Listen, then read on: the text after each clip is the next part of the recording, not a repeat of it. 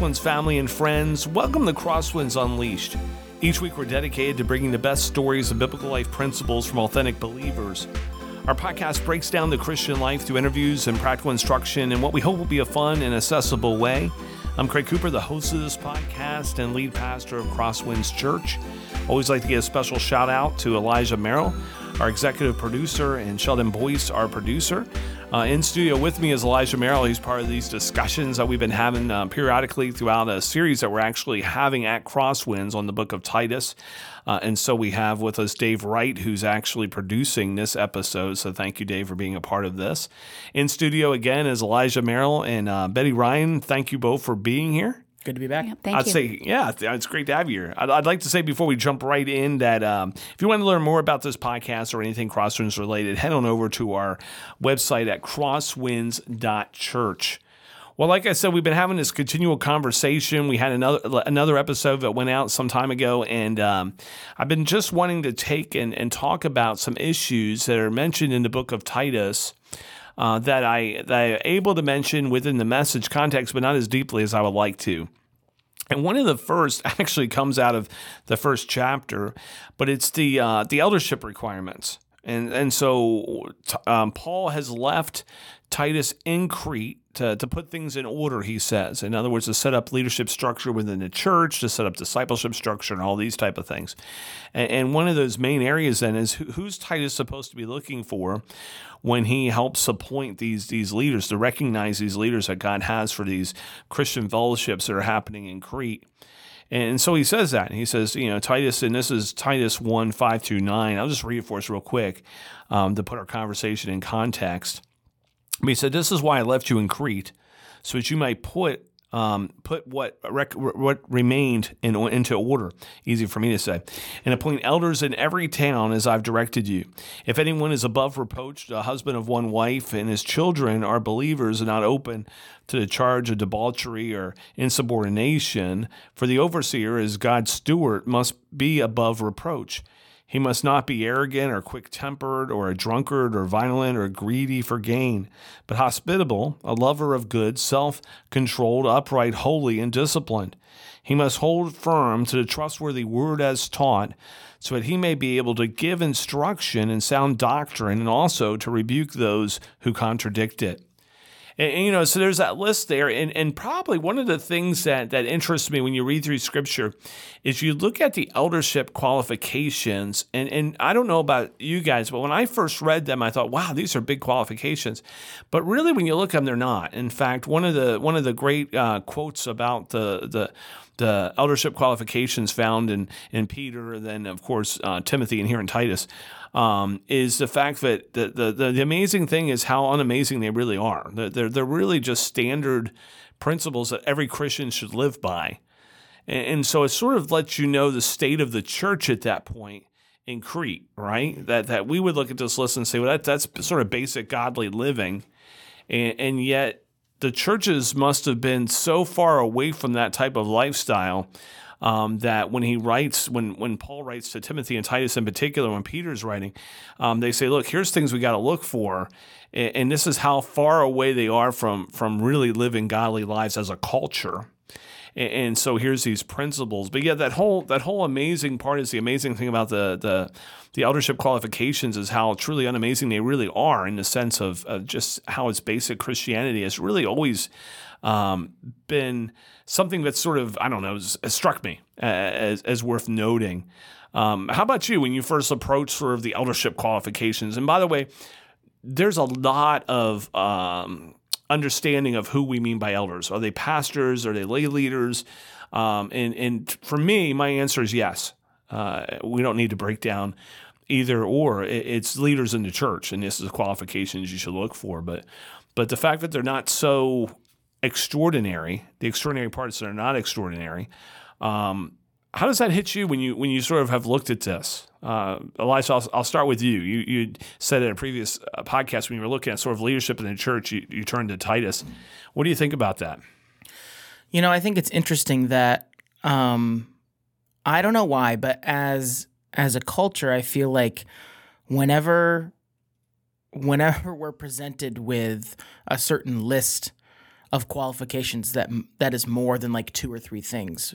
Our initial response is always like, whoa, I don't, and then you sort of like don't even process it first, like Right. what is being asked, And you're right. You look at this list that he presents, and it is just not a single thing on that list is something that I'm going to go out on a limb and say should be incredibly difficult for someone to a follower of Christ to abide by.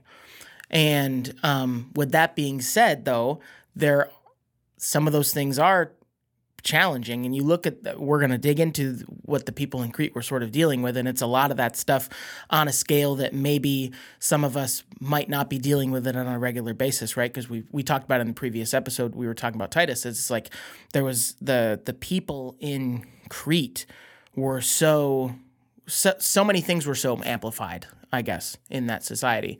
But even just as like in today, when we look at some of those qualifications, I just feel like most of them, and I love the way Paul writes it, but I feel like most of them are things that he is saying like, they're things that probably any regular person who's not even in leadership should maybe be keeping themselves in check of as well. I think it's a way of Paul being like, use this as a way to sort of help disciple people through that, and to say it's a way of checking on some spiritual and mental health of people as well. It's just it's something that isn't crazy like you were saying, but it's a long list of things that I feel like without being mentored in, or might just easily be so. Let me say it this way. I think that there are things that we view as much worse. Yes. And so it's easier to say, I'm not doing that. I'm not off, doing all of these terrible things with this group of people, or, I'm not addicted to all these different things. I'm not, abusing these things or whatever. But I think Paul is saying it's much simpler than that. He's helping to keep in check some things that might normally in a person's life just go under the radar. Yeah. And I think that really aims where Paul was going for, is it's like, no, we need to be keeping ourselves in check with these things. And as we do that with just the regular daily things sometimes, that's that intentional step that that is helpful to do in just everything to keep ourselves on pace in healthy habits, versus some of these other ones that again might be viewed as, oh, he's asking me to stay away from blah blah blah. Well, it's like, well, yeah, but I mean, what is it leading to? You know what I mean? I just feel like it's a list of things that might go unchecked much more easier and under the radar in a regular person's life, and to the point of where it might not be viewed as that bad. Yeah. But I think Paul's intentionality in writing it is saying, no, it's good to keep these things in check. How are you treating your body? How are you doing, some of these things? And so that's good. That's good. I love what you say that maybe what's most intimidating at first isn't what's on air. It's just the fact that it's a long list. Mm-hmm. What do you think, Betty? I think when I read this and I consider what's happening on this island, right? It's not a popularity contest. And was it before? Were the leaders the people who had always been in leadership and who had become greedy and who had started taking control and who had decided that status and all of those things were so much more important? And so somebody new coming in might think, okay, that's the right person. They know people, they this, say that, but that's not at all what the qualifications look like. The qualifications look more in godliness and in holy living and in those kind of things. And I think you say it well when you say they seem so large, but they're simple living. And so we're all called to go. We're all called to be disciple makers. So everybody can attain these. So I feel like what he's asking here is he's saying, choose godly people. Choose people who are growing in their faith. Choose people who are rooted in their faith. Maybe not brand new because they're still learning, but some people who are rooted in their faith and who can go forward and begin to teach that to other people. It's interesting you point out the sort of the hierarchy of culture and how we pick leaders in church. And, there's no dispute that Titus comes from a Greek background. Church tradition tells us he's actually from Crete. And so he understands the Cretans firsthand, right? But if we understand the culture, and in a previous episode, what we do almost in every episode, we talk about context, but the historical context you pointed out is so important because leaders weren't always picked by their qualifications. I shouldn't say that by their character qualifications. They were often picked by what family they came from, how much money they had, how much influence they had in the culture, and all that usually was tied together. I mean, it's not like we think of now. There's when we talk about classes, there was basically them and us, right? And them were the few who were from the prominent families throughout the Greco-Roman Empire. And so you can see Titus going and needing some guidance to say, no. Just because they own the villa and everyone's working for them, they don't get to be the leader of the church if they're not godly. And by the way, if they're a worker, they're actually out working with their hands, which was sort of looked down upon a little bit by the Greco-Roman culture. That meant that you weren't wealthy or a part of the nobility. But they have these qualities, they qualify. And so you could see, even within that early church, some problems that would erupt when you had a noble person who first comes to Christ and realizes, no, you're not a leader here. Like, you could be a leader in the world, but you need to grow in Christ before you're a leader here. And he goes, yeah, but so-and-so who doesn't have a name, maybe says, hey, their family's been working for my family for generations. Do you mean to tell me that I'm to submit myself spiritually to them? Because they're the one preaching this weekend. They're the one, and Titus would say, absolutely. Well, by what authority? Well, the Apostle Paul, right? Here's a letter he wrote, and they're living according to these things. And so there is an interesting, and I think that's still a problem in churches today. I'm thankful that I don't see it here at Crosswinds, and I didn't see it when I came. So I've been here for over 9 years. I haven't seen it historically as I talk to people who have been here for many, many, many decades even, right? But when I talk about church, period, in the Western world, and especially in the States, there's a lot of problems when people get on boards or financial teams or things of this purely by their reputation as business people or, maybe a family name. Sometimes, boards are set up by people whose family have been part of the church for years. Well, that's the son of so-and-so who was on the board. Who was the son of so-and-so who was on the board, or the daughter of so-and-so who's on the board. And you sit back and go, none of those are reasonable qualifications. Well, they're big givers, so they should be on the board. Well, that's praise God. If they're being obedient with their finances, that would be part of a godly character, but that's not the whole picture. And so, although we want, certainly, if someone's on a financial team and they have a financial background, that is a huge plus. And by the way, thank you, God, that we have people on the financial team here at Crosswinds who both are godly and have that type of history in their background. But if you have to choose, and I've often said this, if I have to choose somebody in a leadership position between what their resume says and what their character says, character trumps resume every day. When you can get character and resume, that's a bonus, right? And so this still impacts us today, this understanding of who should be in leadership and how quickly they should be in leadership. Paul warns Timothy, don't lay your hand too quickly upon somebody. And that protects the church and the individual. And we don't have time to get into that a whole lot, but there's reasons why those things are being said, because godly character is important.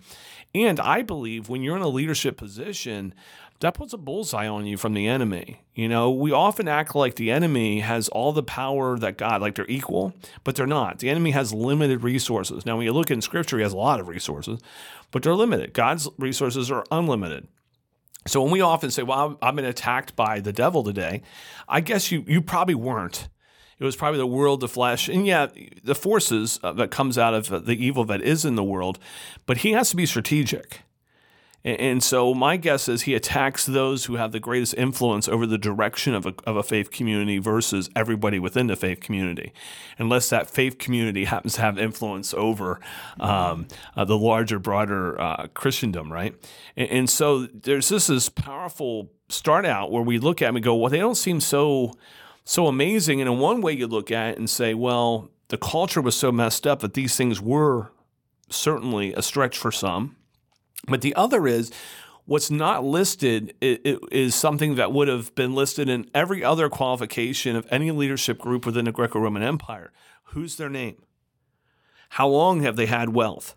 Is it new wealth, old wealth? And none of that is mentioned here. It's all godliness. It's all godliness. And to me, that's just so profound, so profound. Yeah.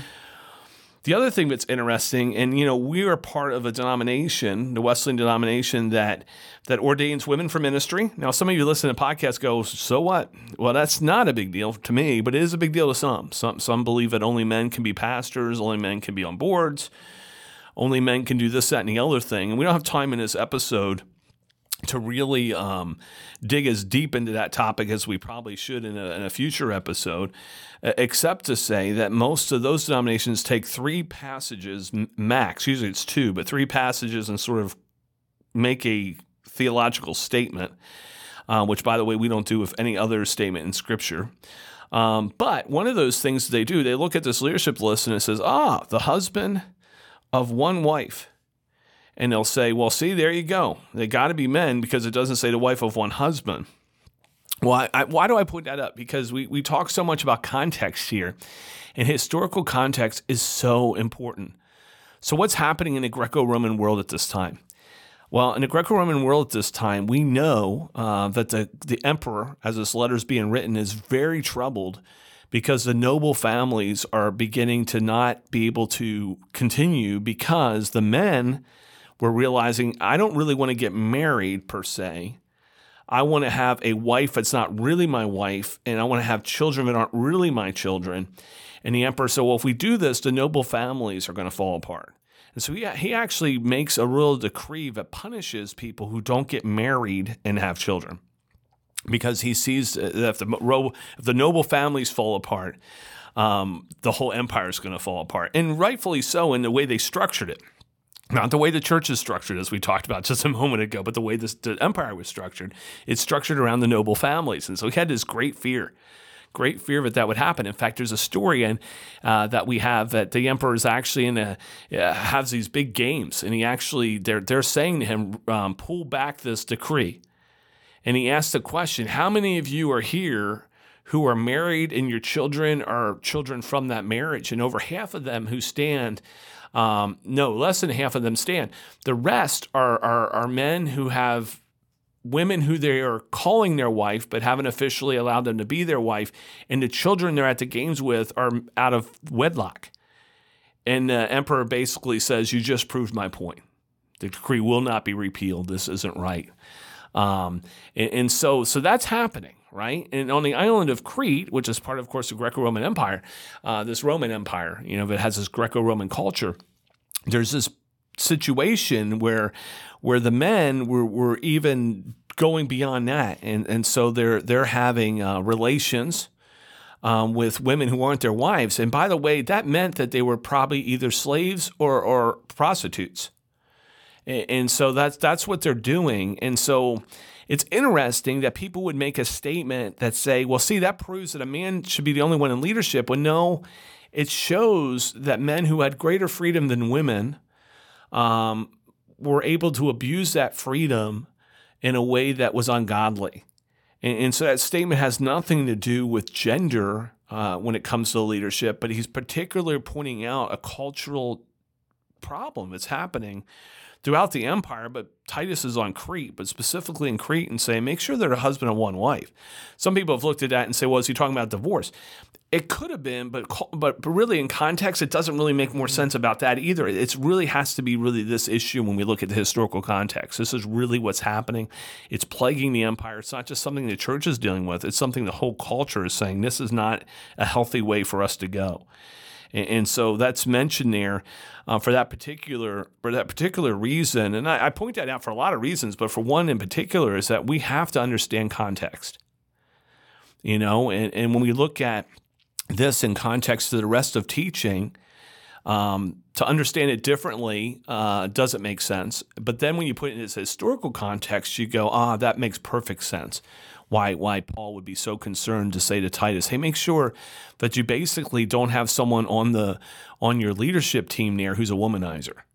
That's basically, if I were to sum it up, that's what it is, a womanizer, which ties into the very second one too. It says, and his children are believers and not open to the charge of being, of debauchery or insubordination. It doesn't mean that you don't have kids who go through teen years in our common setting, or kids who have rough patches or that type of thing. But it's saying, listen, make sure that the husband and wife are teaching them, are being an example of godly living, and that their home life is in order.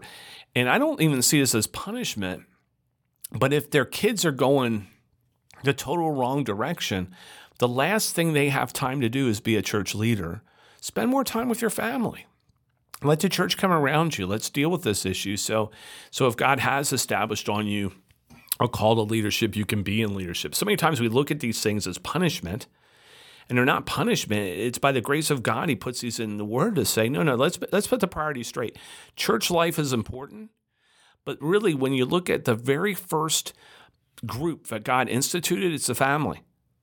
And your family is more important than anything else. And so I really think that's tied into this idea of saying, man, they got to be godly people. They've got to make sure they're not using their freedom. And like I said, the men had much more freedom. I mean, that's an understatement than the women did. In fact, there's another issue we're going to look at in a later episode that ties into the whole discipleship strategy. But we'll save that for a moment. But it's written the way it is because of the freedom men have versus the freedom that women do not have throughout the Greco-Roman Empire. And so he mentions that. And Betty, I'm going to go to you first because you are the woman on the panel here. You are a pastor. You actually, right now, as this is being recorded, lead up our whole district board of ministerial development, which means as people are feeling called to pastor and they're going through the process within our district and our denomination, you lead up the team that helps mold upcoming pastors. How's that hit you? I mean, because I know you've been faced with the question, like, how can you be a Christian and be a pastor, right? Mm-hmm. And it's so taken out of context. How does that hit you? Yeah, and when you say you've been hit with that question, I literally have been point blank hit with that question, again and again. But I think there has to be a confidence in the truth of God's word. And so I have a confidence in His truth, and I have a confidence in the calling that He's put on my life. And in doing the study, because I wouldn't be doing a good service if I didn't do a study in that. If people are going to question it, I'm not just going to throw that question away. I've got to do my study and my research on it. And so, one of the things that comes to mind, two things that come to mind over and over again are Scripture does not contradict itself. Yes. And so when you look at this verse, you must take it in context, like you've shared again and again and again, because there are so many other times in Scripture, Old Testament and New Testament. I just happen to love the Old Testament. Old Testament and New Testament that reflect women in leadership, and they don't apologize for that. It's stated there, and it's a truth. And if they were trying to please the culture rather than write in a way that what was happening within the culture, right? They wouldn't have included those scriptures. And so that's a big deal. And I would hope that people would begin to dig into some of those things as well and not take something out of context. And the second thing is, I've talked to many women who have felt a call on their life and who have mentored others and guided and done so well, and you can see the call is evident in their life, and yet they've stepped back. And that is so unfortunate for me that someone else, I just have to be careful how I word this, right? But that others have blocked their way. And be careful, because they're not blocking just that woman's way, but they're blocking something that God had intended. And that's really sad on many levels.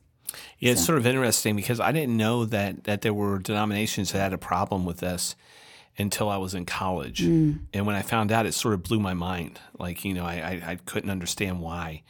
And so I actually had to dig into it just to learn why they felt the way they did. Because as I had studied Scripture and the examples that had been set for me, it just wasn't, it was a non-issue with me. It's still a non-issue. For me, two things really, really bug me about this. And so I'll say it, and they bug me, but I've never had to deal with it face-to-face like you have, per se. Just as lead pastor, of people saying, I can't believe you'd have someone on staff like that. And I go, well, they're amazing, and I'd rather have them than you. I don't say that, I just think that, of course. But the other part is, as I looked at it, I realized what a bad hermeneutic. Hermeneutics is the way we study Scripture, that they use a hermeneutic that's different than any way we study any other passage, which to me is really troubling. To say, I believe so strongly that should just be, guys, I'm going to change the way I study Scripture in this one particular area in order to make it appear to say something that I wanted to say. And if you're listening to this and that offends you, I just challenge you to really think about the fact that you're picking two, maybe three passages. And when I say passages, actually they're verses, and they're parts of verses, right? Entire verses. And there's a contradictory reality that happens even when we look at what's written to Timothy on this. And so there's so much there. The other thing is, so many of the people are very degrading. I heard a very famous church leader, I use that in quotes, church leader in quotes, who said, I can't believe that some churches have pastors in skirts. And I thought, that's a womanizing, like, that's ungodly, like, to say it that way, right? It's one thing to say, I can't believe there's churches that have women who are in leadership, but to actually come out and say that they have preachers in skirts, I thought that's really weird. Not to mention, as having Scottish heritage, there are some men who wear kilts that you can call a skirt, and that's sort of offensive too.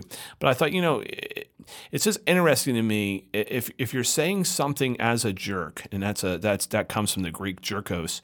But if you say something as a jerk, can you really stand on godly authority?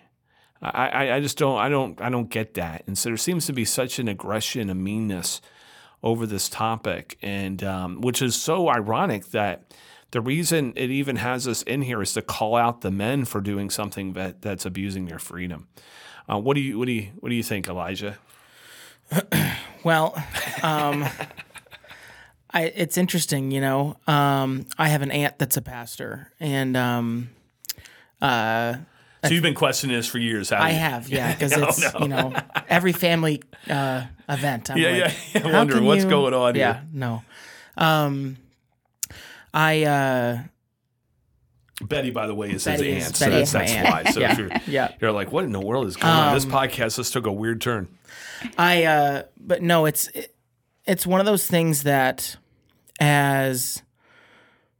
so just to bring it to a real place in my life, I can't imagine any situation where, as someone who is trying to now more than ever dig into the context of Scripture and understand it to its core, so that I can better then take it for myself, but then also better to show it and to teach it to others, right? I can't imagine changing, like you said, my method of study to change something like that. But then I also can't imagine taking such verses and putting them into a different context to then use in this specific situation, because you kind of touched on this a little bit as well, but the amount of work that God wants to do through each and every person, it's all throughout Scripture that Paul in his other letters has written about how God's plan is so intricate to include specific roles and callings for each person that all culminatively become the body of Christ, right? That's not just the men of the body of Christ, right? It's so interesting to me that you would take all of that other portions of Scripture that talk about God's plan to use all of us And then are you saying that that's incorrect? Are you saying, and so my whole Christian walk has been affected so greatly by devoted people to Christ and devoted leaders. Yes. And I just think about how, and it's a little funny because she's in the room, but how someone like Betty, who has had such a immense impact on my life, I can't imagine where I would be today following in what I know God's calling is for my life if I hadn't had her as an example in my life, Yes.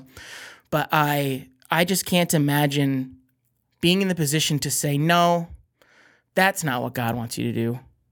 Who am I to say, who is anybody to say that we think maybe that what God wants you to do? And no, maybe that's not part of God's plan for whatever reason. And so it's a little bit, it hits close to home, right? Because I have immediate connections to so many, and it's, maybe because of part of my job, but I have so many just amazing people in my life who are in ministry, who are striving every day to be closer and closer to God so that they can lead effectively, men and women. It's almost more women in the office like I can think of that I get to work with on a regular basis that are doing that. And I just can't imagine, it just hits home. I got to be careful what I say, but I think the thing to remember is, as intricate as God's plan is and how specific his calling is for each and every one of us, how important it is that we embrace those things. Yes.